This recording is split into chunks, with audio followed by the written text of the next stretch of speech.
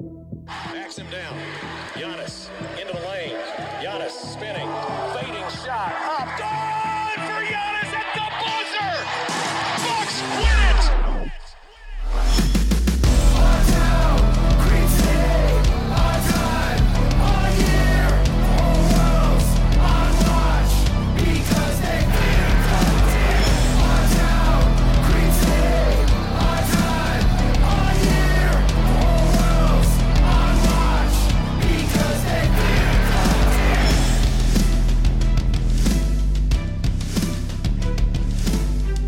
Welcome to Locked On Bucks. I'm your host, Kane Pittman, here on a Tuesday alongside a good friend of mine and co-managing editor over at brewhoop.com, Mitchell Maurer.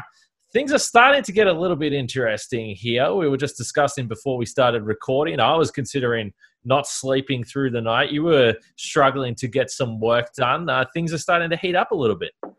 Yeah, the NBA officially, well, I don't know if there was ever an official statement, but I know Woj reported over the weekend that they were going to open the window for transactions to happen, and transactions started happening. So, of course, once those stories come flying around and everybody wants to add their 2 cents, it all adds up in a hurry. So we're going to rattle through a bunch of things today. I did promise yesterday that we're going to have some audio from John Horst press conference that was this morning. And by the way, I completely stuffed up my time. You would think I'd know Australian time to Milwaukee time by now, but I got up at 3 o'clock.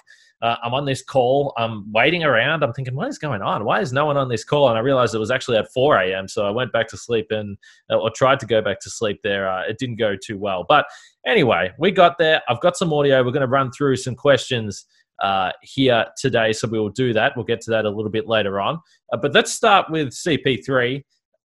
This trade went through virtually straight away as soon as trades were allowed to go through, although the trade isn't official, but the deal's done in principle here. So Chris Paul is going to be going to the Phoenix Suns in a deal that basically the major framework here is Kelly Oubre Jr. and also Ricky Rubio. So, 2 kind of handy pieces there. What was your thoughts when you saw this one go down, even though it was somewhat expected at this point? Yeah, I think that it's an interesting move for Phoenix. They get a chance to get a major upgrade. I mean, Chris Paul is going to be an upgrade for nearly anybody at the point guard position, anybody in the league. And I feel like they might be skipping a step or two in terms of the direction that they're taking their franchise. But in terms of proving to Devin Booker and DeAndre Ayton that you're serious about building a team around them, there aren't very many better ways to do that. And all things considered, you have to deal with Chris Paul's contract. Yeah, you have to deal with Chris Paul and everything that comes with that. But giving up Oubre and giving up, everything else they give up is not that bad of a move. It really isn't that bad of a move. And then for Oklahoma City, obviously, they're all about restocking and rebuilding. They're not really – they weren't really expected to compete this year. CP3 was already on his way out. Gallo's probably on the way out. Schroeder's already in Los Angeles. So they're just doing their best to keep moving on and, doing what they have to do to make their next big run whenever they do that. So it makes sense all around. Having Paul stay in the West is nice for the Bucks because now the teams that are out there that need a point guard or would really benefit from a real point guard like Philly, they don't have that. And so there's fewer options for them to improve, which I would much rather just worry about our team and not worry about anything else. But sometimes you have to take stock of everything in the neighborhood. Yeah, we've spoke about that a little bit. I think that's certainly a factor in all this. The fact that Chris Paul did stay out West is probably a good thing for Milwaukee. The other thing of note here would certainly be that, as you mentioned, with Schroeder and now Chris Paul leaving, Gallinari, no one expected him to be back there, but he's going to be playing somewhere else. So this becomes the next piece now with the Oklahoma City Thunder, and we'll see what Gallo does in free agency. But as far as the Bucks go, I know there was a tweet not too long ago here, probably in the last couple of hours as we're recording. Chris Mannix tweeted out that the Bucks never engaged in conversations with the Thunder regarding CP3. Now, I see that there's a lot of people out there tweeting about this, and Andrew Sharp has said, the Bucks owners are dumb, or whatever he said. And I understand that reaction to an extent, but there is a reason why on this podcast that we haven't spoke about Chris Paul over the last couple of weeks because Shams and our great friend Eric Name reported that the Bucks were not going to pursue Chris Paul because they didn't think that it was a good fit with Giannis, and really basically hinted at the fact that Giannis perhaps didn't want to play alongside Chris Paul. So, I mean, to me, there's no disappointment that this wasn't going to happen. We knew this was going to be an extremely tough deal to manufacture with the pieces that the Bucks have and getting this salary together to get Chris Paul. And let's be honest, outside of Chris Middleton, Kelly Oubre is a pretty nice piece anyway. So even if you had have engaged with Oklahoma City and tried to get something done, there's a chance you wouldn't have been able to anyway because we've spoke, the Bucks don't have great assets. Chris Paul would have been the ultimate swing for the fences, but I gave up on this one a little while ago. I mean, it would have been an ultimate swing for the fences, but it was a wild pitch because the Bucks weren't in the Chris Paul business. In the article that you referenced that Eric wrote for The Athletic, of course, you can't come out and say, no, Chris Paul's good, but we have no interest in him. You can't say that, but everything that was said in that article made it pretty clear that they just weren't interested in Chris Paul himself. And it's not about the money. It's not about the contract. The Bucks ownership knows that they're going to have to go into the tax. And this is the season where they're planning on doing it all along. That's why there was the whole kerfuffle about Malcolm Brogdon. No, we can't have an episode of Locked On Bucks where we don't mention Malcolm Brogdon. But they're going to go into the tax. They're going to pay. They're going to do what it takes to build a winner and convince Giannis to stay. And so if you consider that perspective for a moment, like, okay, if the Bucks are going to make a decision and it's all centered on making Giannis stay, and the Bucks decide not to engage Chris Paul, do you think that maybe that has something to do with their indication on whether or not that would make Giannis more likely to stay? I don't know anything. I can't say I've talked to anybody inside the organization, but it wasn't in the cards. It just wasn't in the cards, and it was for more reasons than just the Bucks being cheap, because that doesn't matter right now. There's a lot of interesting options out there for the Bucks, and for multiple reasons that we've spoke about. I don't know whether they're going to be able to get them done, but I agree that Chris Paul to me was always a move of a desperate franchise, and I would have got around it. Trust me, if they had got it done, I would have said, "Hell yeah, let's go, Giannis and Chris Paul. Let's see what we've got." But at the same time, Paul had a fantastic season this year. He is 35. There's no telling how his body is going to hold up. He's had injury history in the past, and there was significant risk to give up virtually everything you've got for this guy. So long story short, I just wasn't all that surprised that they didn't go down this path. The other news that came out today, though, Robin Lopez declined his roughly $5 million option for the 2021 season. Now, we spoke about this yesterday with Justin on the podcast, and we were probably looking at it from a different angle and saying, well, look, Robin Lopez probably isn't going to get that money anywhere else. He's kind of comfortable here. He seems happy playing in Milwaukee. He's certainly had a good time by the looks of things from what I saw when I was in Milwaukee and from afar during the bubble. The point that came up in our group message that we've got going with Frank and Eric and Dean was that, purely from a professional standpoint, declining this option potentially makes a fair bit of sense for Robin Lopez, because when you look at the money he's earned over his career, he's earned decent money. I don't think that $1 million or $1.5 million is going to break the bank or send him into despair by any stretch. But he's probably a smart guy, and he's probably looking at the Bucks trying to manufacture all these trades and get salary together for guys that are legitimate NBA players, which Robin Lopez is. So that $5 million salary was a pretty tasty sum that you could include in a deal. And I think it was Frank that pointed it out. I know we've spoken about sign and trade possibilities with Bogdan Bogdanovic, but Robin Lopez, there's a fair chance if that deal goes down, he could end up in that deal and find himself in Sacramento. He declines this option now and now gets to do what he wants to do. Yeah, I think it's too often of an occurrence where people think about what they want and they don't think about what the person involved wants. Like, everybody thinks, like, oh, well, if I was Robin Lopez, I would, I want to take the money. I'm not going to be able to make more than $5 million. The market's not that high. I'm going to end up signing for what, $2.5 million? That's just too much of a loss. I'd rather stick safe and stick with the money. But that's you. That's not Robin Lopez. And he's the only one who matters because he's the one who had to make the decision, and he did. He values the opportunity to pick his destination more than the money. He values probably the opportunity for playing time more than he values the money. He played a decent amount in the regular season. He averaged a little over, I think, 14 minutes a game as the backup to twin brother Brooke. But when the playoffs came around and the lineups got smaller, there was no place for Robin on the floor. And these guys are competitive. They're not there just to collect checks. They're there to win, and they're there to compete.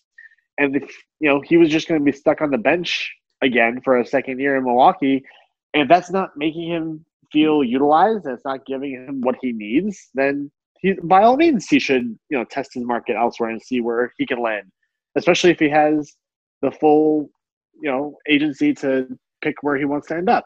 So it makes perfect sense when you consider what his priority is, not what our priorities might be if we were in that situation. I don't know about you, Kane. I would definitely play it safe and just definitely take the money, but I am not a professional athlete.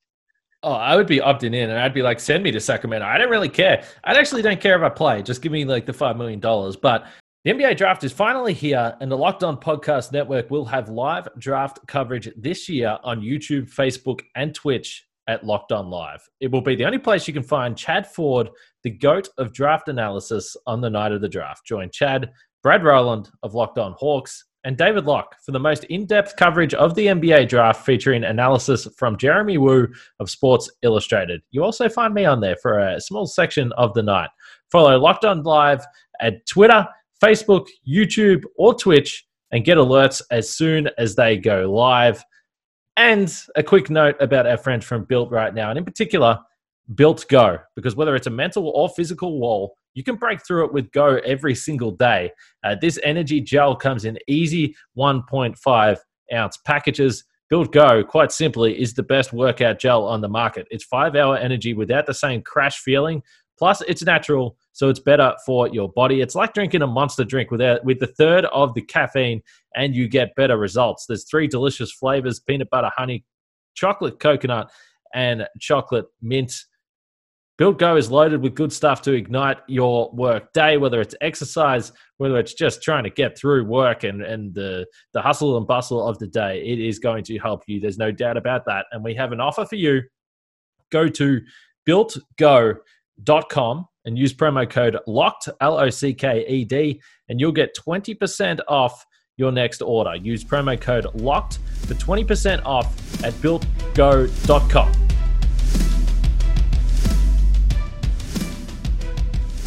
I think it is interesting. We spoke about the Lakers and Wesley Matthews on yesterday's show. You can go back and check that out if you didn't catch that one.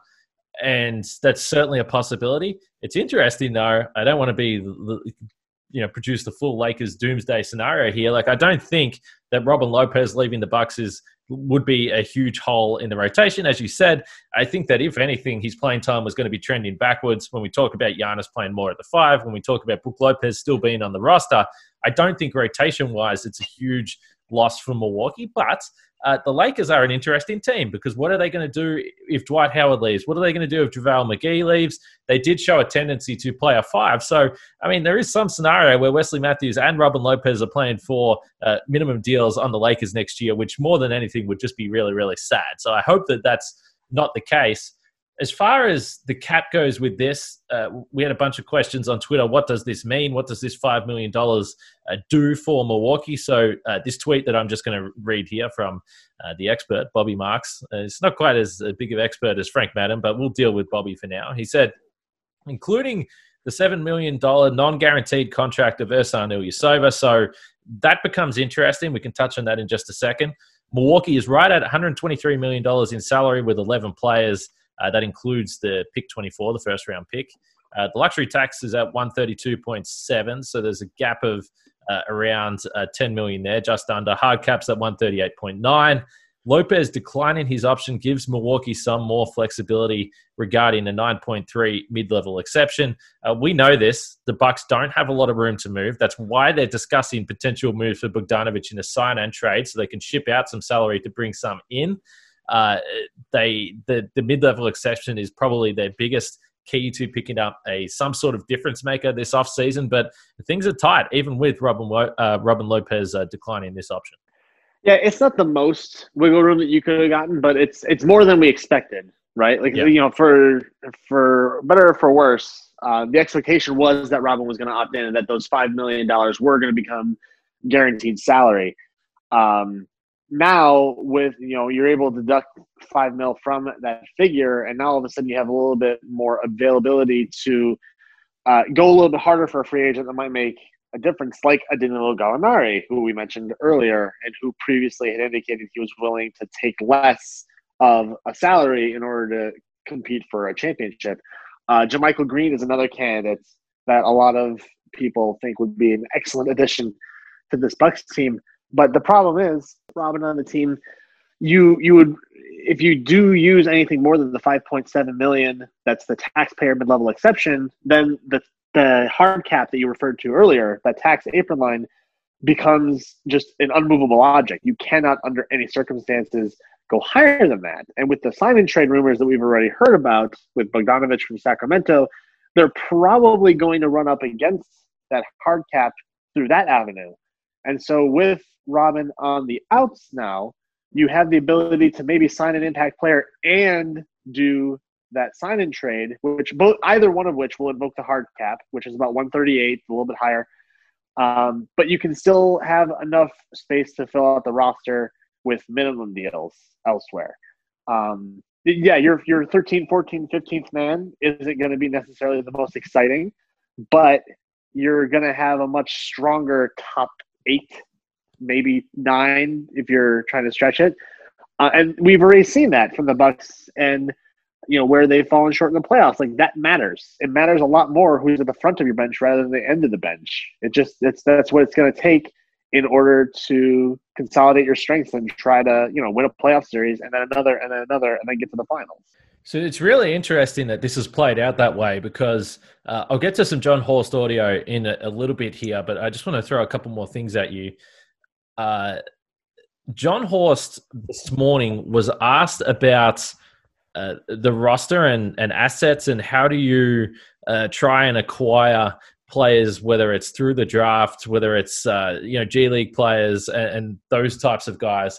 And Horst spoke specifically about the fact that he thought that the Bucks roster over the last couple of years has had guys that play deep, and the roster is so deep, and there's not enough minutes for a lot of players there. And he said that most contenders genuinely have most of their money and most of their resources in 6 or 7 guys, and then they're able to pick up those younger players towards the back end of the roster that can come in and become sort of hidden gems, and you get more of a chance to acquire those guys rather than just veterans. And it was kind of an interesting point, because as you look at the way this is shaping up for the Bucks, and we don't know who they're going to acquire, we've bemoaned for a long time the fact that the Bucks have had to let go of players like Christian Wood and players like, certainly to a lesser extent, but this year there was some talk about Dragan Bender. And these guys, these young guys that you sort of take a swing on, that have been perhaps overlooked, or they've struggled to get their opportunity, and there's just been no room for them on the roster, because basically 1 through 15, the Bucks have had veteran players that could actually play, and Bud has taken advantage of that with the rotation that he's played so deep that has really sent Bucks fans mad over the last couple of years. So it could be an interesting shift this offseason where, as you said, the bottom end of the roster could be young guys, and it could be a couple of undrafted players, or it could be G League players, or it just could be a different situation to what we've seen over the last couple of years. Yeah, but that's exactly the point, is that what we've done in the past, I'm not going to say it hasn't worked, because the Bucks have been the best team in the league in the regular season for 2 years running, so they're putting themselves in a position to be successful. So yes, it has worked, but the best advantage that they had last season, which was momentum and the ability to avoid fatigue and the ability to load manage, because they had such a deep roster, that ended up not mattering because of the COVID shutdown. And nobody could have seen that coming.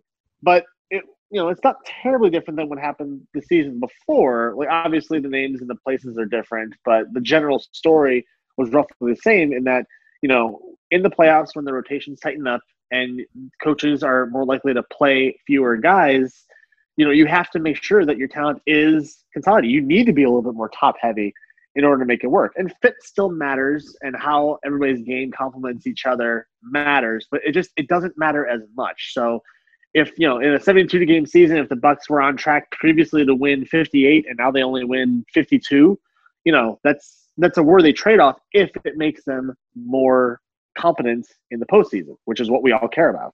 So just quickly here, Ersan Ilyasova, as that Bobby Marks tweet indicated there, the $7 million, I think we all looked at this, and as we've acknowledged before, you would have to guarantee that salary and then use Ersan in a trade. And whether or not you have that planned out, and that's something you're going to do, time will tell. That $123 million that they're at right now in guaranteed salaries is assuming that Ersan Ilyasova opts in. Again, if you're looking for a trade, that $7 million is going to be very handy if you can flip him. I don't think anyone wanted to actually pay Ersan $7 million this year.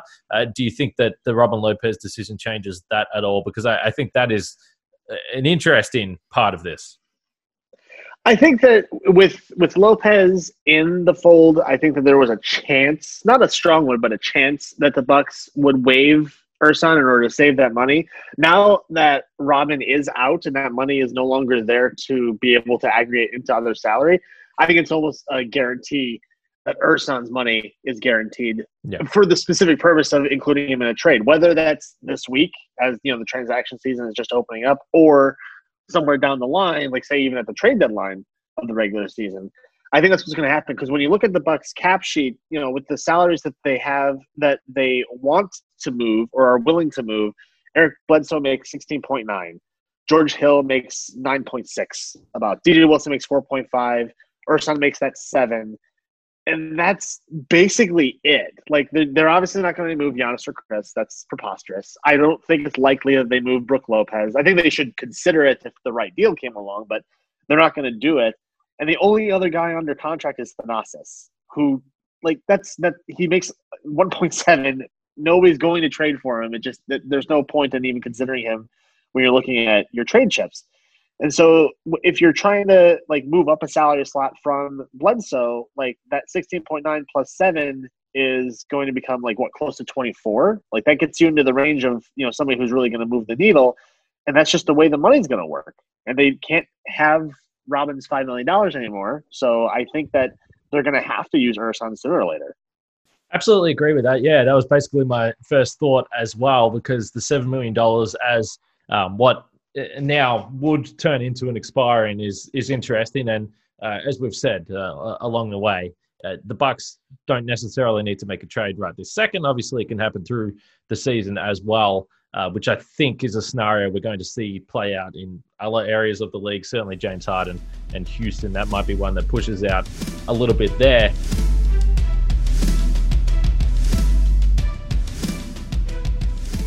Let's move on to Jon Horst and his press conference here. We'll just quickly zip through a couple of the answers that I thought were kind of fascinating.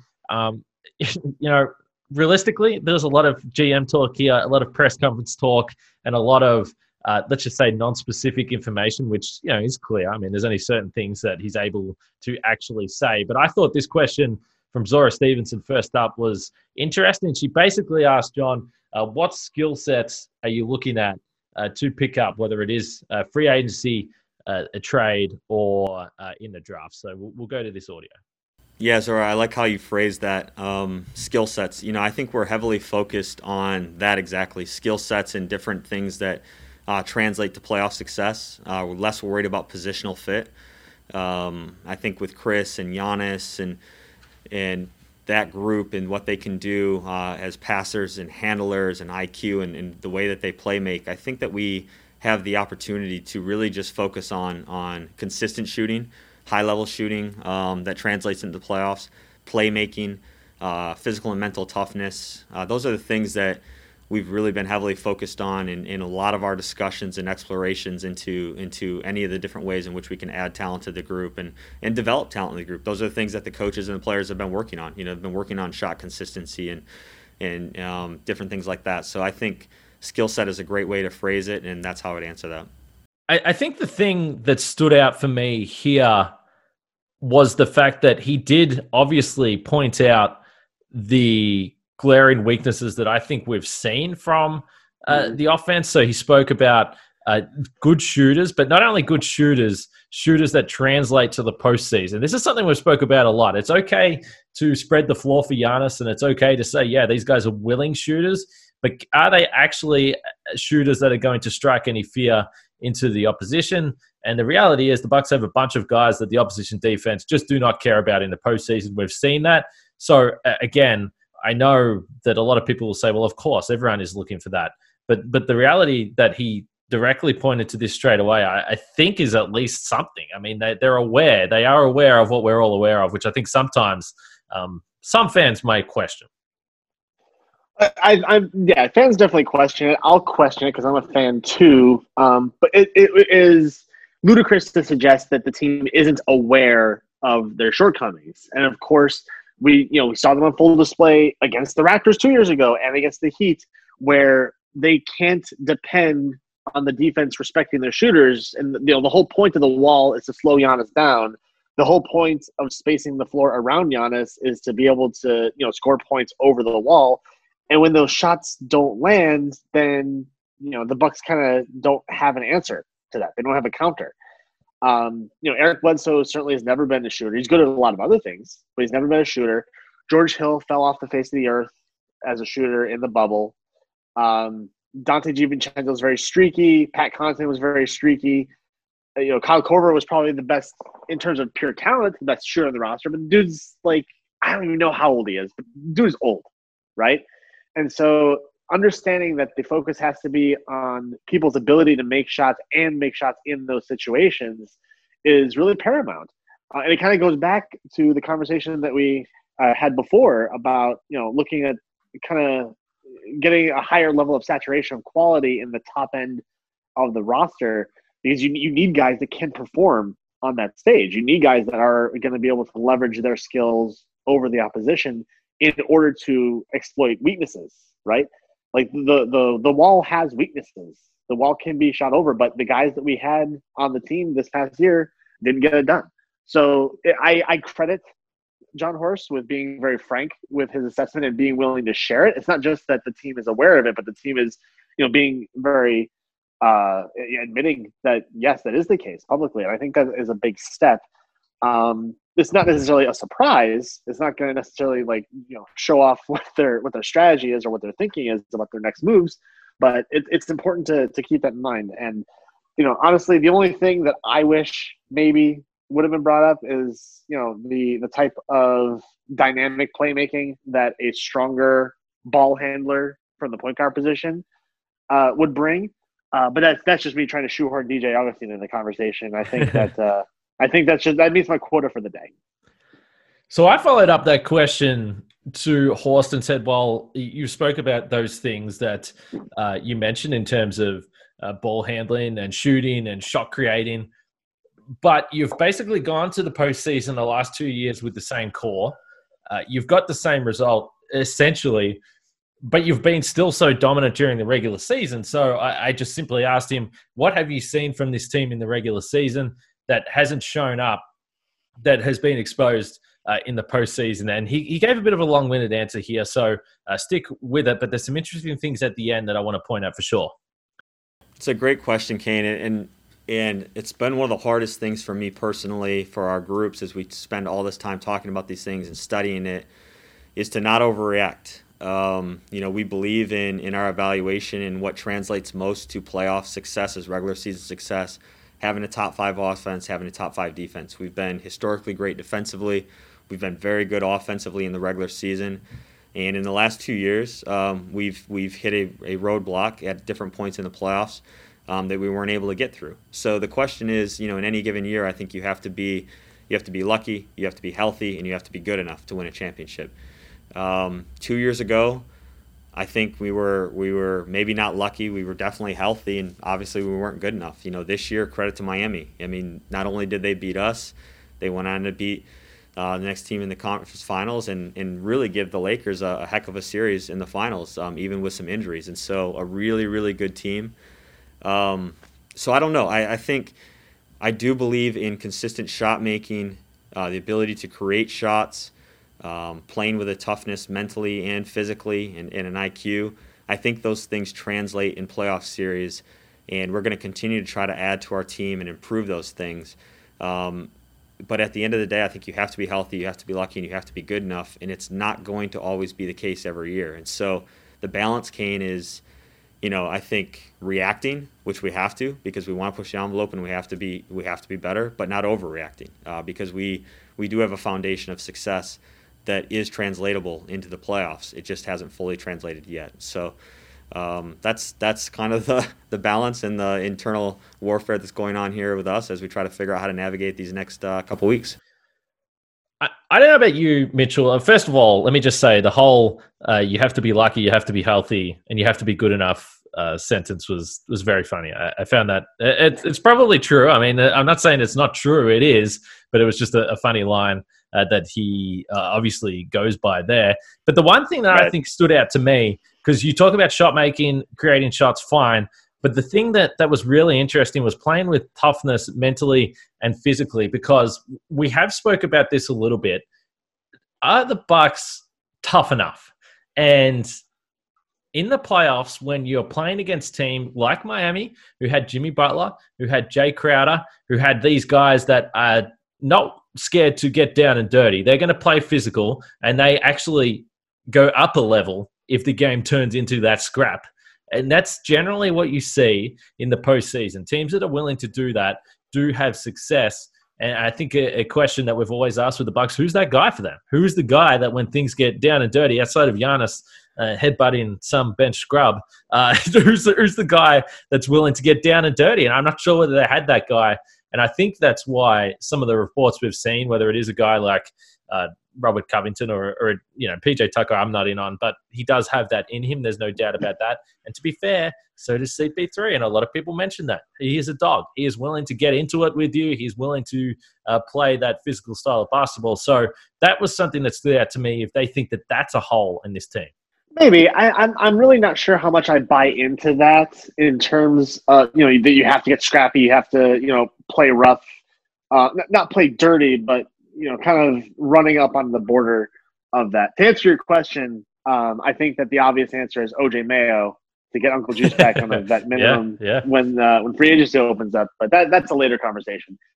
I think that it really comes down to less about physical toughness and more about imposing your will on the game and forcing the other team to play on your terms, not the other way around. And I think that's the Bucks kind of do that, but they do it in a different way where they very much stick to the system. Coach Bud is all about the system. Stick to the 5 outs, stick to the blue squares, stick to the zone drop. Even when Giannis was playing at center against the Heat, Giannis was, executing the zone drop, which great. That's probably the worst way to use him at center, but it goes to show their level of discipline. And discipline is good. Discipline is useful.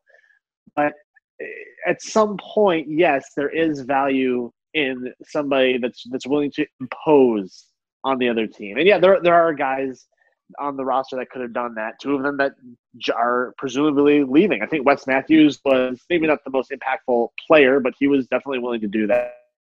But anyway, the usefulness of having somebody that's willing to impose their will, and to be honest, Giannis does do that. That's exactly what Giannis does, but that is his downfall because his will is to drive to the basket and dunk over everybody, through everybody, on everybody, and it doesn't work.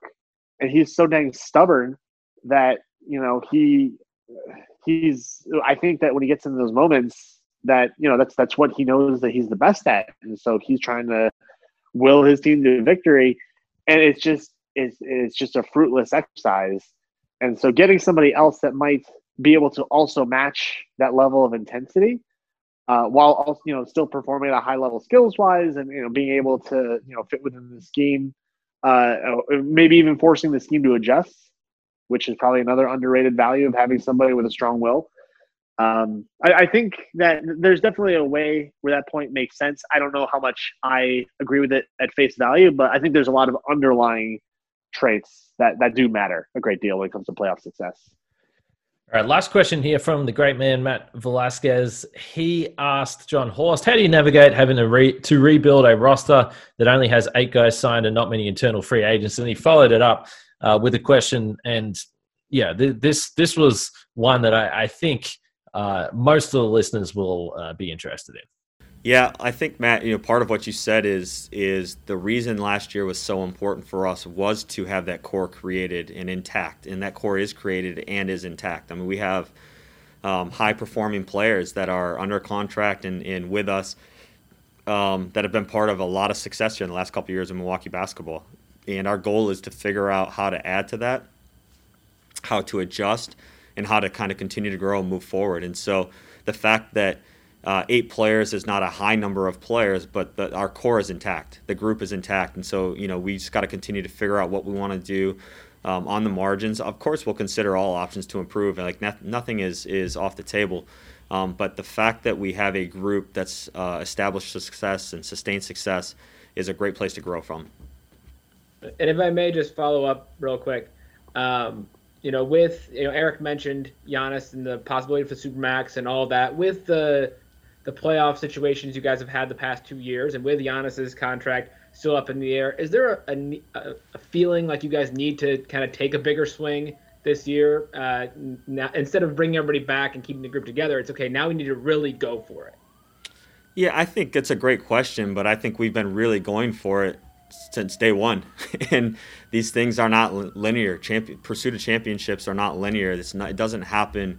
You don't just go from whatever we were when I took over to 40 wins to 45 to 50 to 55, et cetera, and just start winning championships. That's not how it happens. And so I think we continue to focus on taking big swings, making the appropriate moves, trying to add the best talent, the best culture fit, the best roster fit that we can for Bud's system, for Giannis's skill set, and for the city of Milwaukee. And I think this will be no different than it has been in the past. We'll navigate and explore and try to create as many options as we can and make the best decisions we possibly can to push ourselves into competing for championships for many, many years. And so it's, I think the answer is that I think that's what we've always done, is try to look to take big swings and push the envelope and be as great as we can be.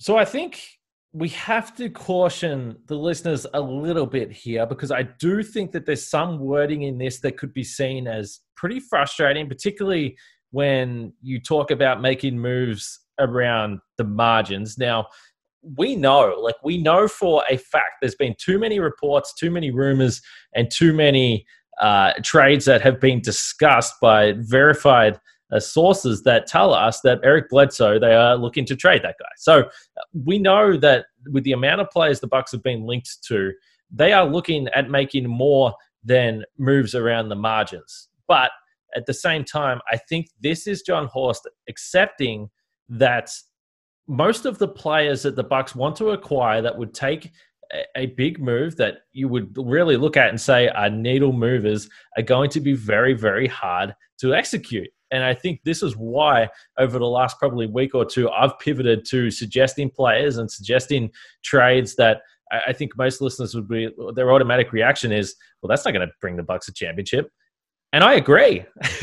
I agree. This is why this offseason is so difficult right now, because I think that there is probably a realization that it's going to be tough to have the perfect offseason, potentially with especially with so many other moves going around and so many moving parts and so many teams looking to get involved. Yeah, it's tough to look at any one player that's actually feasible for the Bucks to pick up. Like one of the players that I've always loved, like just, if I was playing 2K and I was going to just generate a trade that I wanted to happen, it would be Damian Lillard, right? I think everybody that's listening would be ecstatic if Damian Lillard was on his way to Milwaukee. But who would we have to send back to make that worthwhile? Would you send Chris? I mean, there's some question about whether or not sending Chris is worthwhile. But if you don't send Chris, like, what else are you sending that's going to be worth Portland's while in that instance? You're going to send Eric and Ersan's money and Dante, presumably. DJ is technically still a young player-ish. So, all the picks and pick swaps that you can hope for. But, like, is that really going to be good enough? No, it's not. It's really not. And so with that in mind and knowing what the Bucks asset base is like Horst said something about the core being intact this year and it wasn't intact last year. Like, that's true. That's absolutely true. And the core of this team has performed extremely well in the regular season and has put the team in position to win the playoffs. But there is no one player that's a silver bullet that's going to fix all of the problems that we've seen unravel Milwaukee in the postseason. There's no one guy that's going to fix that. It's not Chris Paul isn't going to fix those problems. It's not Drew Holiday. It's not James Harden for the people that are trying to advocate for a James Harden trade, which is I don't even know where to start with that. I don't think it's feasible, and we'll just end it there. But when it comes to like, it's not necessarily they're pursuing continuity; it's that they're being realistic about their current environment and like, okay, from where we are, not from where we were, where we could be, worrying about Malcolm Brogdon or the traded player exception that we didn't use or whatever the case might be. Like, where are we now? What do we have now? And what can we do that will provide meaningful improvement going forward?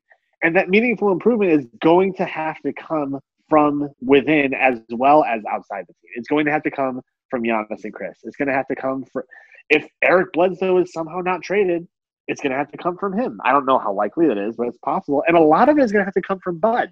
Budenholzer is going to have to exercise a lot more flexibility with his scheme and just not be so rigid when it comes to sticking to the plan all the time. There's so many different things that the Bucks have to fix in order to get out of the East, and because there is no one player who's going to magically solve all those problems, they have to be smart and they have to cast a wide net to see what they can do, not what we want them to do. I think that's an interesting point you make, just as we look to wrap this up here, because I do think that there is some scenario. I don't think it's a likely scenario, but I think there is a small scenario where you have enough growth from within when you talk about coaching and you talk about some of the players that could improve. Now, is it likely? I'm probably going to say no, but it is there, and it is some small chance that it could be there. Now, it's not the most exciting way to look ahead to next season, but just as I'm talking here, I just got a tweet that basically outlines what I'm talking about.